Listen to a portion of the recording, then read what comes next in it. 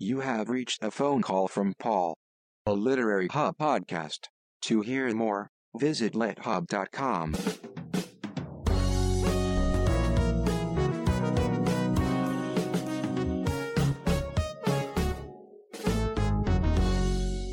Paul Holdengraber's conversation with Parul Sehgal. Hello, Hello, could I please speak with Parul Sehgal? this is Parul. How are you, Paul? Parul, what a pleasure to have you on this call. Thank you for taking it. We've been waiting so long to speak to each other, and I must say, every week I've just been joyously anticipating this moment, which brings me immediately to what I wish to begin this conversation with, which is your role as a critic seems to be inspired by kind of a ravenous curiosity. And I'd like you to speak about this curiosity and how it informs maybe your métier. Well, that's a beautiful question. And I should preface everything by saying, I'm sorry it's taken us so long to talk. But, things have been so calm. Things have been so calm in the world. Exactly, no irony intended. I think I might know what you're referring to. But no, it's a beautiful question. And I think I love that word ravenous. I love the way it sort of links to appetite. And I think that, I came to criticism, very, very early as a reader. And it just seemed like this amazing backstage pass to everything, to every subject in the world, and being led through it by a writer who would sort of give me a vocabulary for understanding it, a vocabulary of pleasure, context, and it just became a way of eating up entire fields and disciplines. And, even now when I think of any subject that matters a lot to me, whether it's poetry or the visual arts, it's always with, I remember the Virgil, I remember the shepherds that first brought me to it, and even poets now, when I think of Dickinson, for me it's always Maureen and MacLean's Emily Dickinson that I think of, so that was a sort of introduction to it. And I think in terms of actually writing criticism, the way that curiosity functions is as much as possible to follow the writers that I've loved and to constantly think about criticism as a way of interrogating what I'm looking at, the sort of somatic feelings, in the body and the mind, and then to bring language to it. But it's much more out of a sense of inquiry than I think pronouncement. That feels exciting to me in what I do. It's amazing you should mention Dickinson.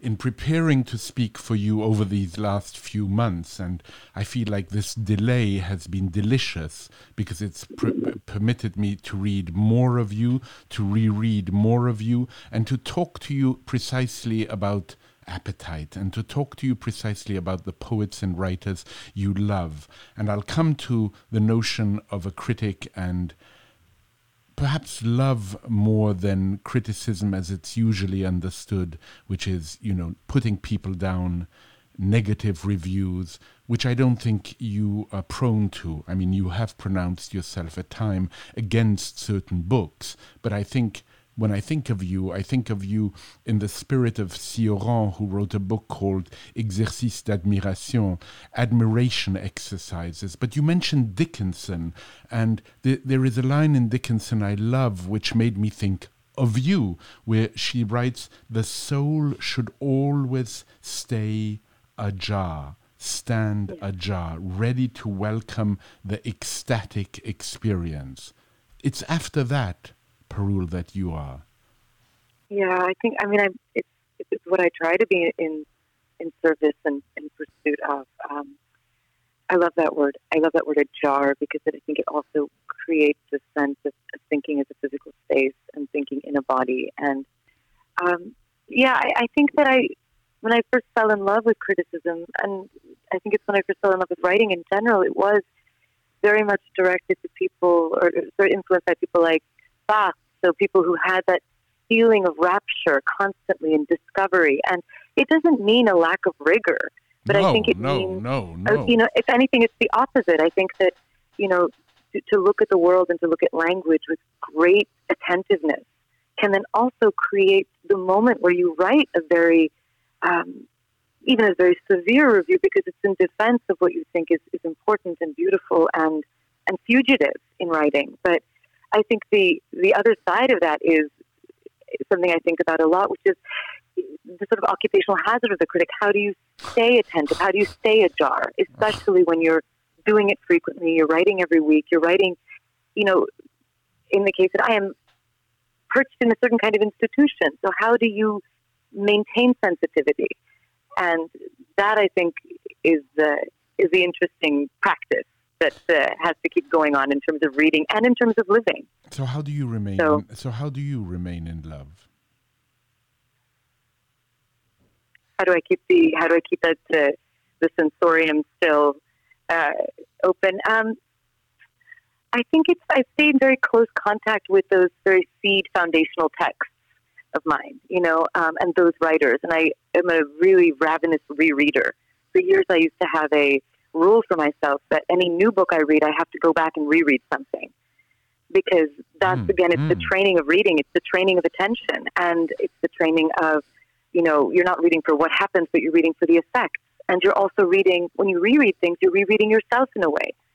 And I have the very humbling experience of when I'm rereading texts. And as I was preparing for my talk with you and, looking through these books that I had told you were important to me, I'm reading them, and I'm having these revelations, these epiphanies.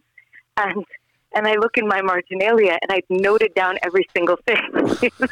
Idea that I know the feeling, and that feeling that you're just relearning things. You're sort of saying that, God, am I this limited creature who is going to have 11 or 12 great deep feelings and thoughts, and I'm going to forget them and then read this text and have them again and suddenly see my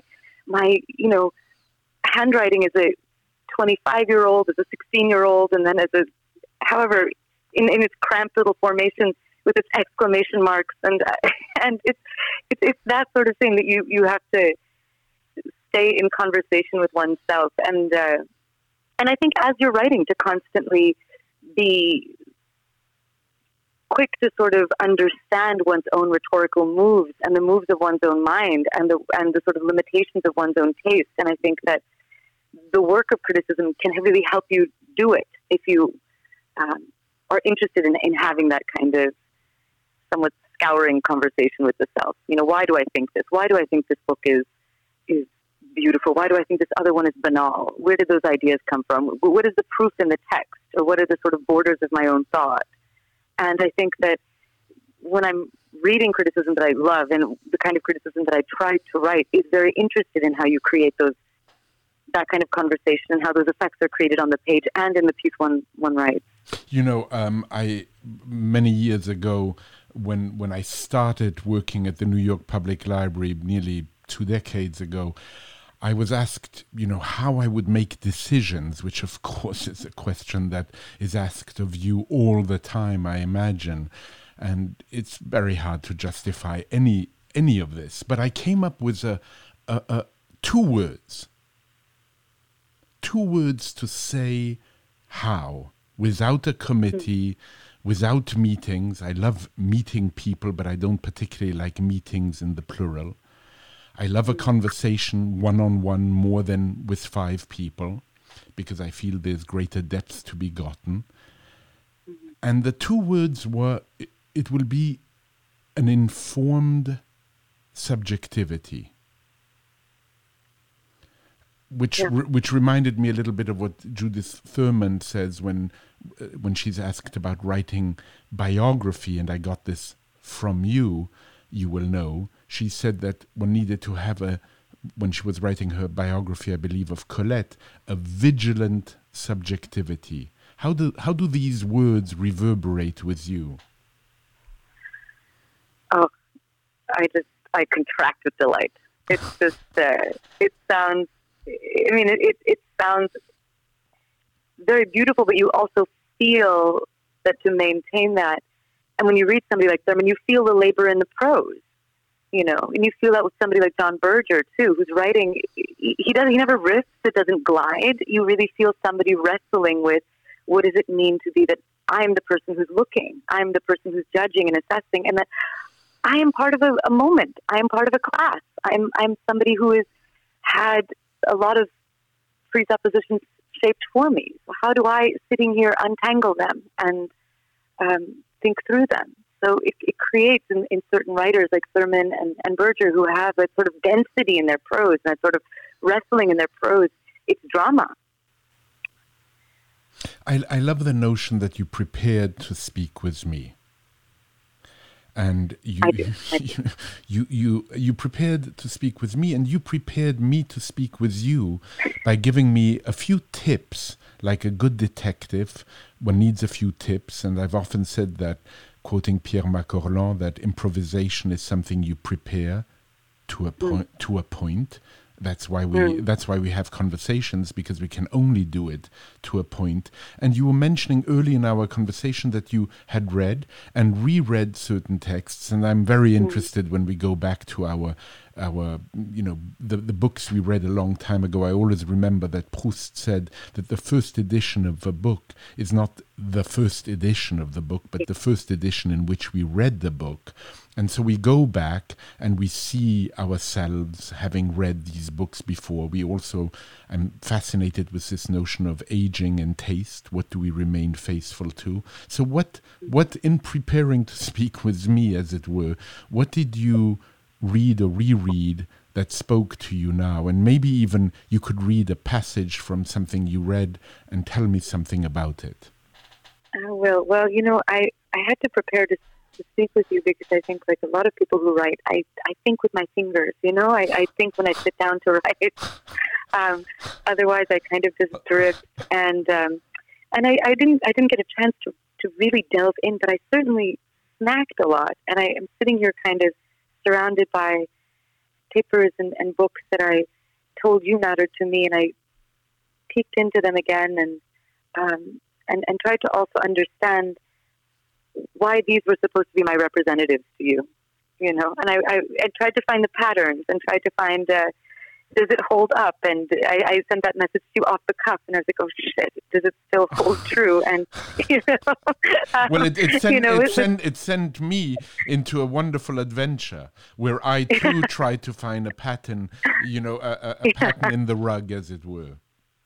And the pattern and when we were first emailing, when we first started emailing a year ago, I don't even know. Yeah. And your questions were so, just so huge and open-ended, sort of like, tell me the music, tell me the writers. And I was thinking today, and I was putting together, these artists, these books, what do they have in common? And, some of the artists I mentioned to you, not maybe the most original picks, but writers that are very moving and important to me. Artists like Louise Bourgeois and Giacometti, and then I'm thinking about the journals of Jules Renard. I'm thinking about Bachelard and Maureen and McLean, John Berger, and I think that there's something about the line. That's what connects them. Right. There's something about the line, the sentence, and the artists that matter to me sketch. They draw. They put a lot of pressure on some form of sentence and narrative, and but also I think in a lot of these, in connecting a lot of these people, including Oscar Wilde, who I told you is very sort of foundational for me, is that these people don't, except with the exception of Berger, they don't speak to our moment or their moment. They're artists that either speak to the dead or speak to those who are yet to be born. They're asynchronous. And I'm trying to understand why that is something so native to me and so exciting to me. And I think it has something to do with the idea of enjoying, when I'm reading anything, a feeling of privacy. Privacy. And a word that comes back again and again to you is both the body, the what you refer to when you're writing about Wayne Kirstenbaum or Susan Sontag, and we'll come back to them. The desire to know is carnal desire. The notion of reading. I mean, you mentioned Barthes also. The notion of reading and pleasure. Yes. Well, I think that this is something that you've talked about with Wayne. I believe that beautiful idea back that language is a skin. You Right. know, it's something that can be touched. And I think in a lot of these writers have found ways to embody thinking. So, for example, like sitting today and opening up this book, which I love, The Poetics of Space by Gaston Bachelard, which is sort of this, how do you even categorize this? It's a book about poetic language. It's a book about how the architecture of home, our first home, seeps into our architecture of thought. And the whole purpose of the home, he says, is that it enables daydreaming and it enables interiority. And when we think about life and we think about what we repress and what we want to bring forward, it is seeded into a particular geography. You know, we don't. You know, we think of I don't know, it's like a Wittgenstein thing that you the thoughts you have they inhere in one particular body. Yeah, you know, yeah. you can see what you see from where you are standing. Yeah. And where you have been, and I think the same thing with Bourgeois, making these sort of cells that she used to create to represent different moments in her past. I think that Jules Renard in his journals, sort of confessing to any number of sort of writerly envies and bad behavior and resentment and sloth, but in the sort of the journals are a form of cloister. There's a form of that space is created to sort of secrete these deadly confessions, very funny confessions. But Who reads? these are some of the things. Who reads Jules Renard now? When you mentioned Jules Renard to me, who I read when I was, insofar that I was growing up. When I was growing up, I read Jules Renard, partly because I got a European French education. So Renard, but I was so stunned, Parul, and I was thinking to myself, this is a very, very interesting that Jules Renard should be speaking to you, and I think you just have told us now why. And in reading your the two reviews, as it were, I hesitate to call what you write reviews. I think they're indications of what moves you, and they have nearly autobiographical hints in them of things that matter to you. And perhaps I'll be able to unpack this. It's a dim idea for me. I'm not yet sure I know what I mean. But you in reviewing, yes, you do review Moses' book on Sontag. Yes, you give it not the most positive review one could imagine, but you speak in it. You find a way of speaking in it of your love of Susan Sontag. It's so obvious, so deep, so immediate, and you go for the good Sontag, not the bad Sontag, as the difference that Salman Rushdie made of Sontag. And in it you mention Sontag at 14 being a demon reader. Were you such a reader? Yeah, I was. I think I've written about it once or twice, but I grew up moving a lot every 3 years. We frequently moved to places where English wasn't spoken, and the books became, they became my society in a way, and on top of that, I had the sort of greatest gift that a young reader can have, which is a mother who had the most fantastic corrupting library, and she forbid us. So if you really want children to read, ban the books. We were forbidden from entering this room, and all we wanted to do was steal her books, and that's all my sister and I did for years. We would carry books, hidden in the back of our pants, and read. We were just, and I think because we were discovering it without knowing that it was important or good literature, bad literature, it just didn't matter. Access is what directed us, So we didn't know that André Gide had this kind of reputation or not. We just knew that book was slim enough that we could put it behind our shirt, and there were some excellent filthy bits. And so when you come to reading in this kind of way that is not systematic, that is really governed by appetite, that is really governed by and sort of laced with this idea of something that is subversive and secret, and that never leaves you. And I mean, I was that kind of reader where I just,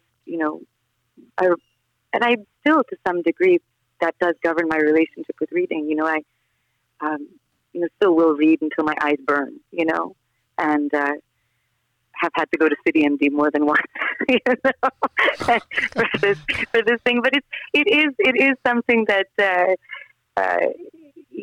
it's something that it's so delicious. One wants to abuse it a little bit, you want to read yourself into a stupor and a swoon.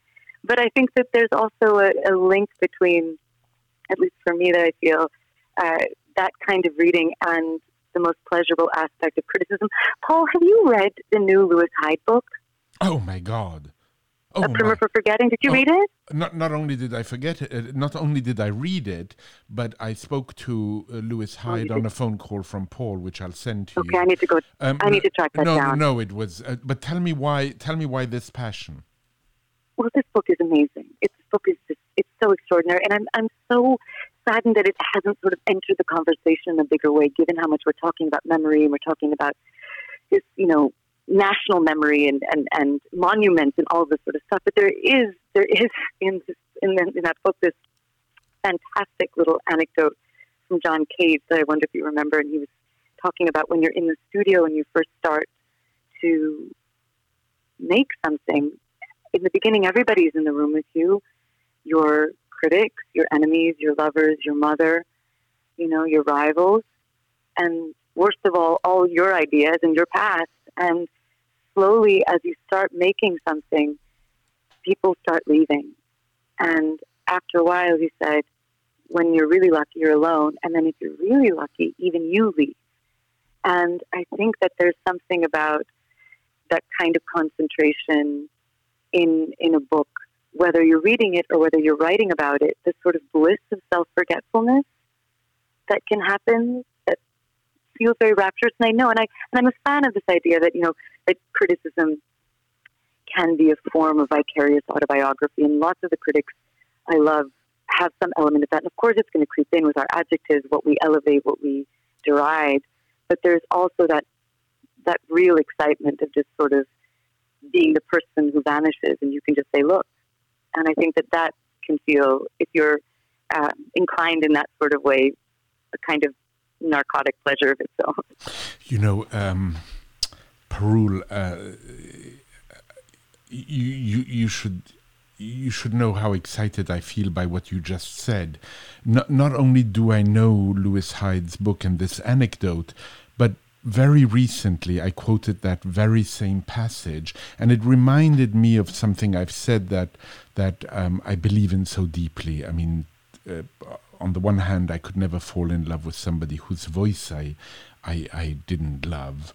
And then I've said, as you know, that the reason we love people is because we share their adjectives. And I'd like to nearly expand that by saying the reason the kind of elective affinities we have for people, or at least I do have for people, are people's whose quotations I share. So in a conversation I had for another program I do called The Quarantine Tapes, where I speak to people about this present moment and the kind of paradigmatic shift that's happening at this moment with the pandemic and now with the other virus of racism.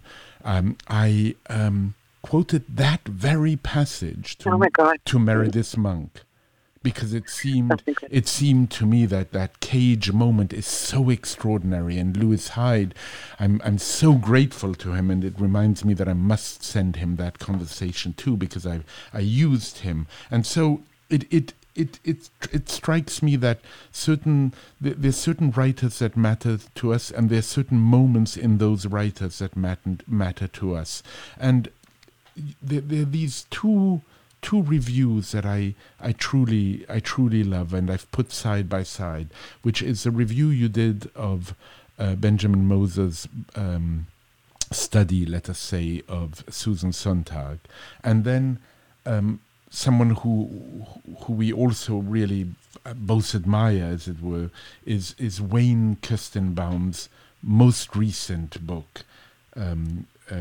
Figure It Out. And what I love in that review is the way in which you nearly mimic and match his playfulness, his tongue delirium, as you say, quoting Roman Jacobson. So I'm wondering, when you review a book such as Wayne's, how do you go about it? With Wayne, it's very difficult because, I mean, it's in the sense that I am so indebted to him. You know, I feel like he opened up so many vistas for me, and I've just read every single thing he's ever written. And when you write something like that, you know, I mean, I think of my job as not serving the writer. I serve the reader. I serve, and not to sound like grandiose, so you serve like literature in a certain sense. You serve all of these kinds of conversations, but I don't think of serving the writer. But then it's difficult when it is somebody who I do feel is a kind of guru, you know, then you want, on some level, like it's always in the back of your mind, I want to show you how much I've thought about your work. I want to show you what it matters, how it matters. I want to sort of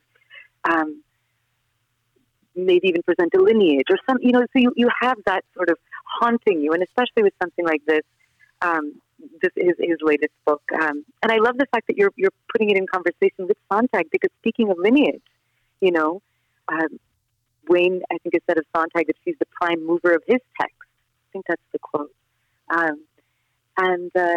So that idea that all of us who are writing criticism are writing influenced by people, writing towards other people. And, you know, I was actually thinking about this before we were going to speak, that there is a real lineage in a lot of the writers that I mentioned to you that I care so deeply about, from Barthes to Sontag to Kestenbaum. You know, like there's the debts are there, and they've all written about each other, and it's sort of it can feel humbling. It can feel very exciting to sort of make your own offering and to say that this is what I see you've done. And then there's also the excitement of bringing his work to readers who haven't heard of him, you know, and to sort of do justice to the kinds of ideas he's enthralled with, his use of language. And I think especially in Wayne's work, and Sontag also, but speaking of people that are asynchronous, and, you know, there's something that they're doing and something that they represent, and especially in the case of Wayne right now, that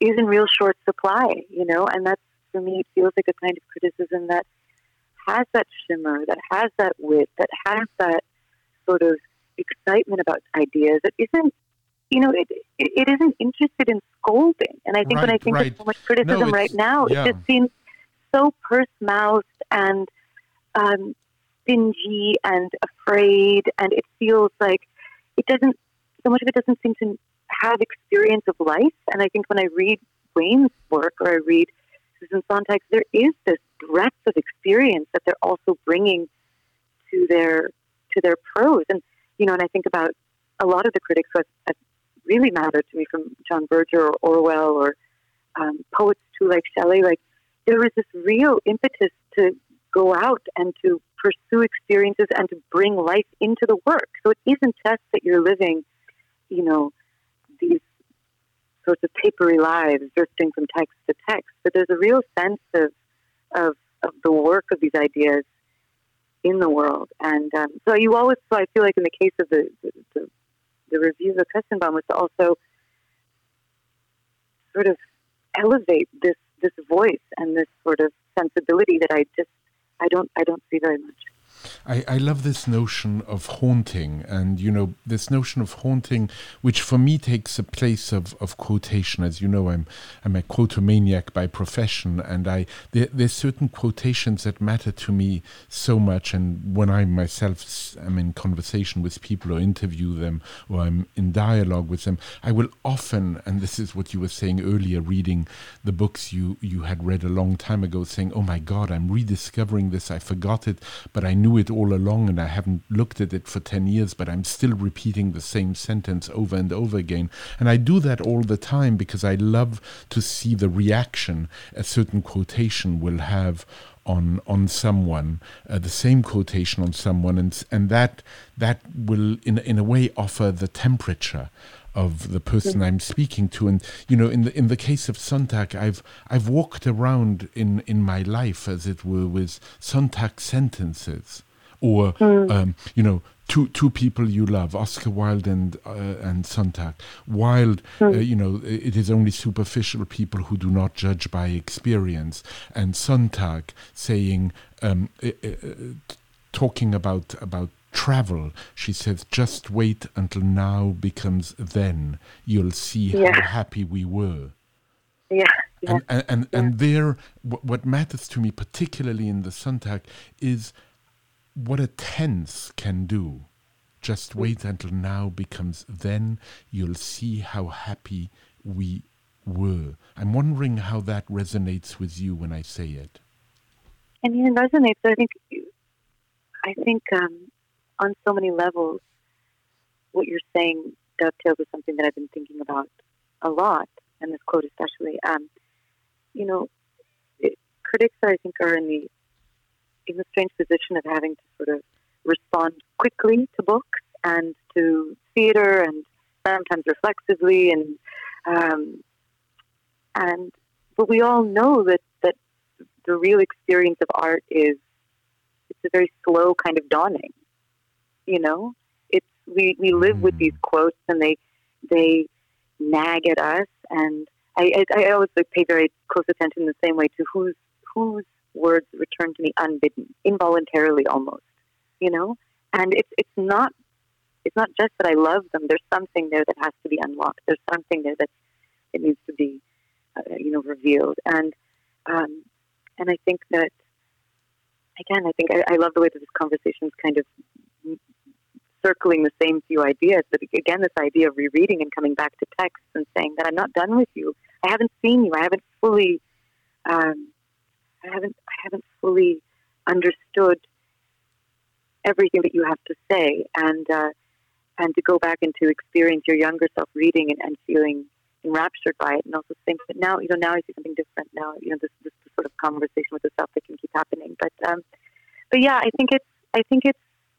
think also that idea that the quotes and the adjectives as a sort of litmus test for a person and a sensibility is very real, and I think that looking at the writers that I was talking to you about and sending your way, a lot of them are shared. A lot of the same adjectives flicker and float back and forth from these books in a really strange and surprising way. You sent me a quotation because I also asked you what are the quotations. I mean, I wrote you a very open-ended email. It is true, and it is true that it is about a year ago. So this is for me, a very, very grand moment. You quoted somebody who I really didn't know and had to look up, a person called Ian Penman, completely new to me. So thank you for that, Parul. And Ian Penman wrote, you have to choose your words carefully, carnally. You have to find a crucial metaphor. Tell me about that, and what is the kind of crucial metaphor you are trying to find when you write those reviews? Oh my God! Well, Penman is interesting because Penman is a rock critic, and he's an example of the kind of critic that I fall in love with these critics, even if I care nothing about what they're writing about. I care nothing about food, for example, but I love food criticism. I care very little about fashion, but I love to read people talk about clothes. I love, and again, it goes back to the adjectives. I love that I can, hopefully filch some of their interesting adjectives and ways of thinking about things. But in the case of Penman, I think that he's another quote which you might also love. He also says that what he wants from criticism is an unconscionable swerve, heretical detail, and some shiver of incomprehension, which is just you feel it up your spine, It gives you what Nabokov said good literature should do, which is give you a tingle in your spine. Yes. Yeah, it gives you that tingle, and I think, and where does that come from? I think it comes from a critic, who's writing this review, who you expect to go to say, okay, lay out this work of art. Tell me why it matters. Tell me if it's good or bad. Should I buy the record? Should I go to the concert? And instead, he's saying that there has to be some element of the unknown, something that has yet to be unlocked, yet something that is yet to be revealed. So the idea of this sort of, that there's still something secretive and fugitive is, I find, very exciting. That that a piece should have, that a piece of prose should have. But in terms of like the carnal metaphor, there's so many different kinds of critics, and I don't know if I'm somebody who necessarily thinks in metaphor per se, but I do think that I am interested in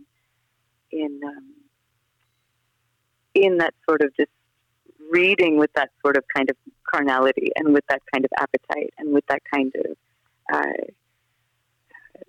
expectation and awareness that it's going to be an intellectual experience, but it's also going to be a somatic experience. It's also going to be an experience that's not that can't even fully be understood in this particular moment, and hence we go back and we reread. But that's something that's sort of that spirit of that governing spirit of how to read and with what kind of attentiveness and hope and awareness is very, very important to me. When one reads, one brings one's body. It is a bodily experience. One doesn't leave it behind, as it were. Even if one, in the John Cage quotation that we both so love, even if the goal in some way is to nearly become disembodied. Yeah, but I think the interesting one of the interesting mysteries, I think, in all criticism is, oh my gosh, there's a lovely, actually two. I mean, we can have a festival of quotes, Paul, because I'm also a bit of a quotomaniac. So two quotes for you. It's okay. Nobody's perfect. Go ahead. So, two quotes for you that kind of go together in my mind. One by Gertrude Stein: "If you like it, you understand it." And the second one is by it's Coleridge. I don't know where he said this, but I just can't get this one out of my mind. "I no sooner felt than I sought to understand." So what interests me about these two, and what interests me about reading as something as, physical experience, is then how do we fully understand and bring that into language? How do we bring that into ideas without strangling the text, without narrowing it, without minimizing it, without domesticating it? How do you create a space to register that and to sort of really reckon with the ideas, but also leaving some room for just the description of what that text has felt like entering the body? And there are not many people that do this well. I think that's one reason why we come back to people like Wayne's work in this way, because he's able to sort of marry, that kind of pressure on ideas with this blissful kind of dance of, dance, celebration. I mean, celebration. He hasn't. I think he has no patience for people who drink Drano in the morning. Yeah. I don't know. I mean, it's like I think his work. I think the poet and painter and critic James Schuyler's work is also full of that kind of delight and that kind of. It's a way of being awake, and it's a way of being alert and alerting you, and creating, I think, also in the context of what they're writing, a separate aesthetic experience that has its own beauty and necessity and solidity that feels really, really special to me, that stands next to something, that stands next to that work of art. I think this is why I read so much criticism and never go in pursuit of the books that are being criticized. Right. Or I'm very happy to read the reviews, and sometimes I'll go see the painting, sometimes I'll go see the show, but I think that, the experience of looking over the shoulder of a beloved critic is just somehow even, it doesn't get better than that for me. So, Parul, what do you do with anger? with my own anger, other people's anger, free-floating anger? As you immediately knew, I left the question so terribly open, right? So that and left a pregnant silence, which you immediately filled. I'll go through one form of anger. Mm-hmm. Books are sent to you. Books are given to you by editors at the New York Times Book Review. I imagine you have some say as to what you will and what you won't review. We don't need to go into that. That interests me quite a bit less. But you get a book, and let's leave it nameless, but I think I have a few in my head, and you don't like it. But you are, by disposition, close to Wayne and want to celebrate and want to remain ajar. But nevertheless, here it is. And a review is due in a week's time by a famous writer. Mm-hmm. I'm not scared of that. That doesn't bother me at all. As long as that I feel I have to keep a close eye on it, because when I do read something that I dislike, and especially if it's by a writer who I have loved or respected, and something is, it's just gone off the rails, I can feel tremendous anger. I can feel tremendous disappointment. And then you have to channel, in the same way that one channels delight or admiration into a piece of writing that has to make a case. It's not enough to say that thumbs up or thumbs down. You have to make a case for what was being essayed, what happened, and then why does it matter that the book is bad? That's also an interesting point. I don't think I'm very interested in reviewing books and just saying, well, this one was shitty. No, there has to be some kind of, something has gone wrong. Something can be really tweezed out of it to sort of make a case for why, review this book. It's not just to shame it, but there's either some kind of technique is being used oddly, or something is being done, but you're constantly also thinking, or at least I'm trying to, when I pan a book, also trying to think about what makes a book work, what makes a device work. And there aren't any rules about this sort of thing, I don't think. And I'm not really interested in those kinds of critics who like to create systems and laws for this sort of stuff. Everyone sort of feels like its own proposition, its own kite that they're trying to get aloft. And when it falls, it's very interesting to me. And so there is there's no reluctance on my part to be very honest about those feelings. And but you have to proceed with evidence. You have to proceed with quotation. You have to make a case. And that's something that I try to be careful about. And yes, I don't even know if I experience it as anger. I think I experience it as usually some kind of disappointment. Right, which is interesting, right? Disappointment is more interesting than anger in this case, because disappointment goes again to a kind of proximity and appetite and a wish and a hope. And I don't know, I'm also very interested in failed text. I'm interested in failure. I'm interested in, and I think that how so? Some of my, texts are ungainly objects, they're not bridges. They're not, they're not orthodontics. Like they're very mysterious. And I will come back to books later and realize that something that I thought was a flaw, only later I'll be like, oh, this is why it matters. Or maybe I've lived with it long enough, the way you live with a person, and I can still see something beautiful, and it's important that it should be there, So we're making a case as we write reviews the best we can in the moment to sort of say, this struck me in this particular way. This is the argument I'm going to make. But I don't know if that's the final word even for ourselves. Right.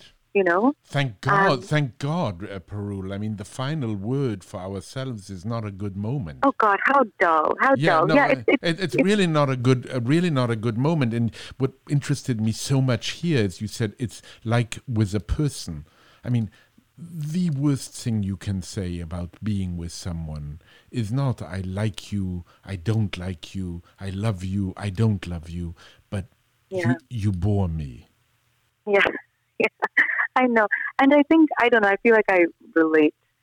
Like, I'm sure like a lot of people who've grown up with their books and still have this particular kind of relationship with them, I think I relate to them a little bit like people, you know. They have secrets from themselves sometimes, you know. They are evasive.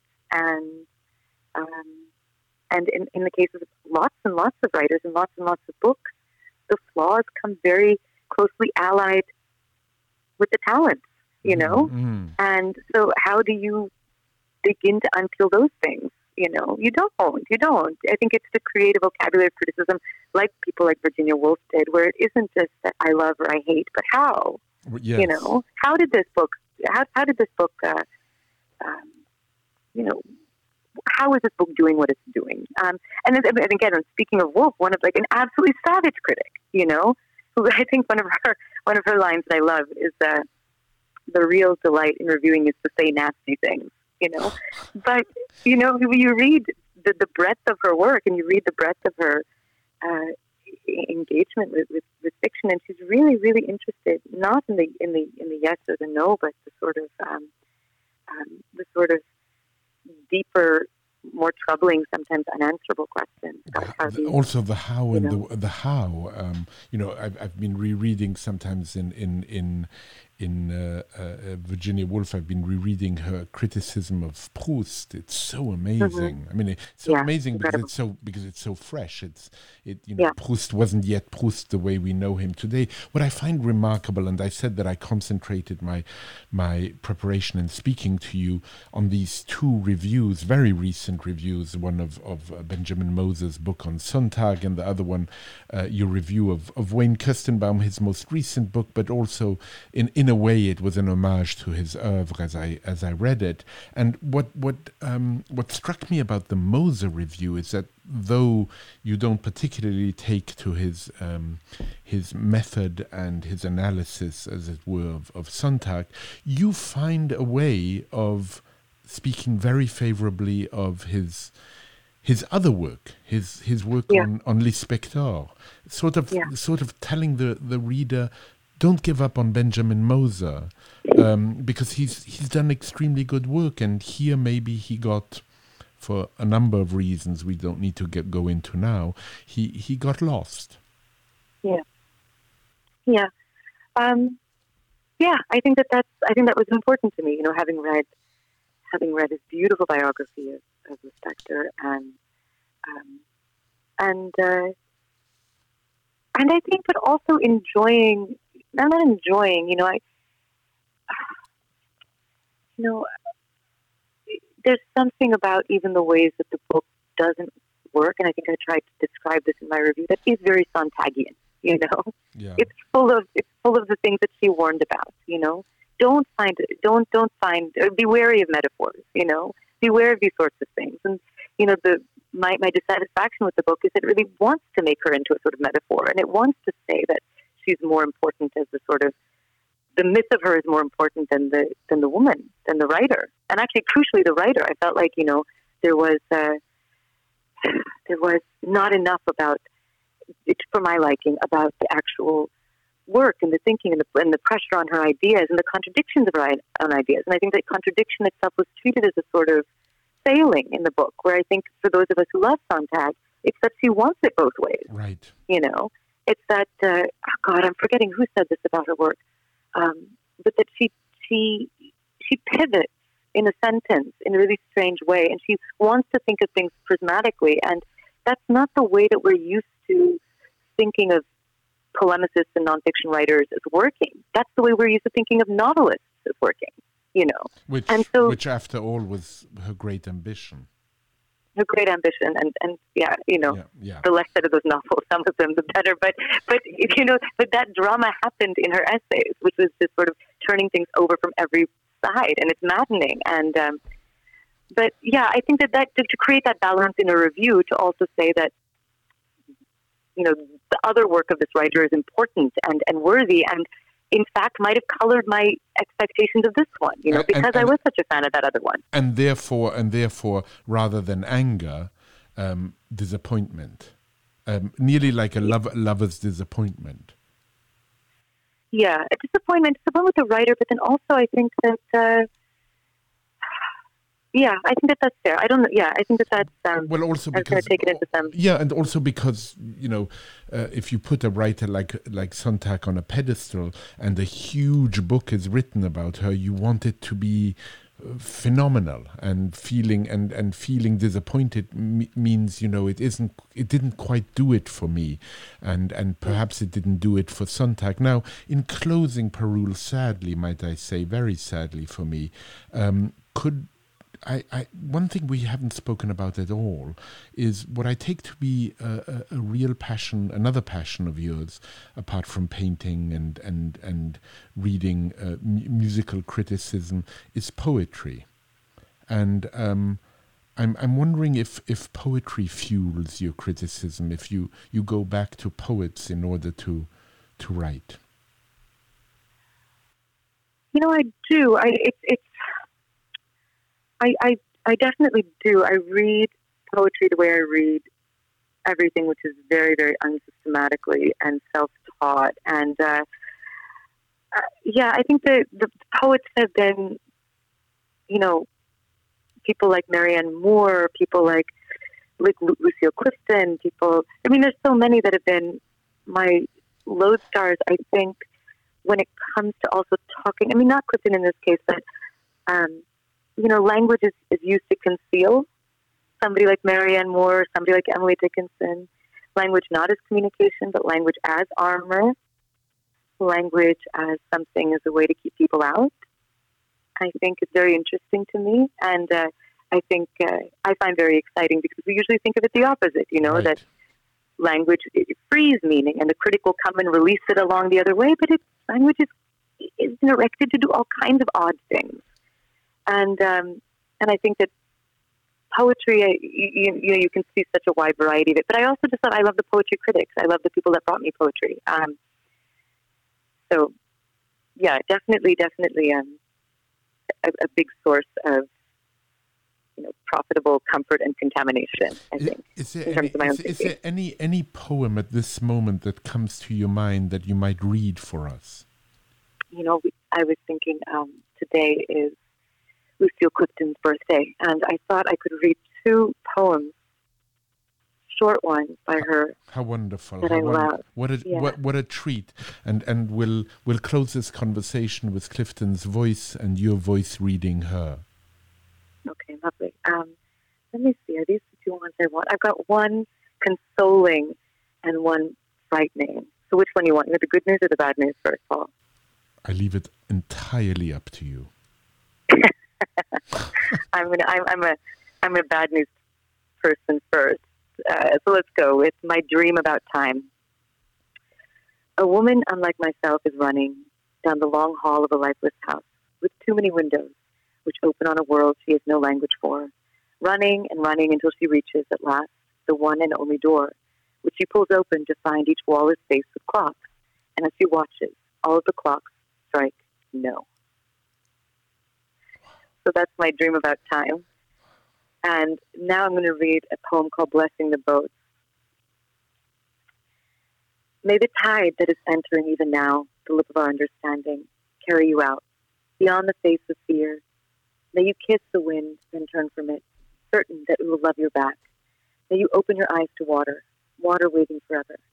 And may you and your innocence sail through this to that. Parul, it's been really a distinct pleasure to speak to you, and it was, in my view, worth the wait. And I thank you so much, and stay safe, and I hope before too long we meet again. Thank you for everything. Thank you for everything you do, and thank you for what we get to read and discover and rediscover. There's so much more to say, but for now, thank you so much for being on a phone call from Paul, and all the very, very best to you. It's such an honor. Thank you so much, Paul, for having me. Take good care. Bye-bye.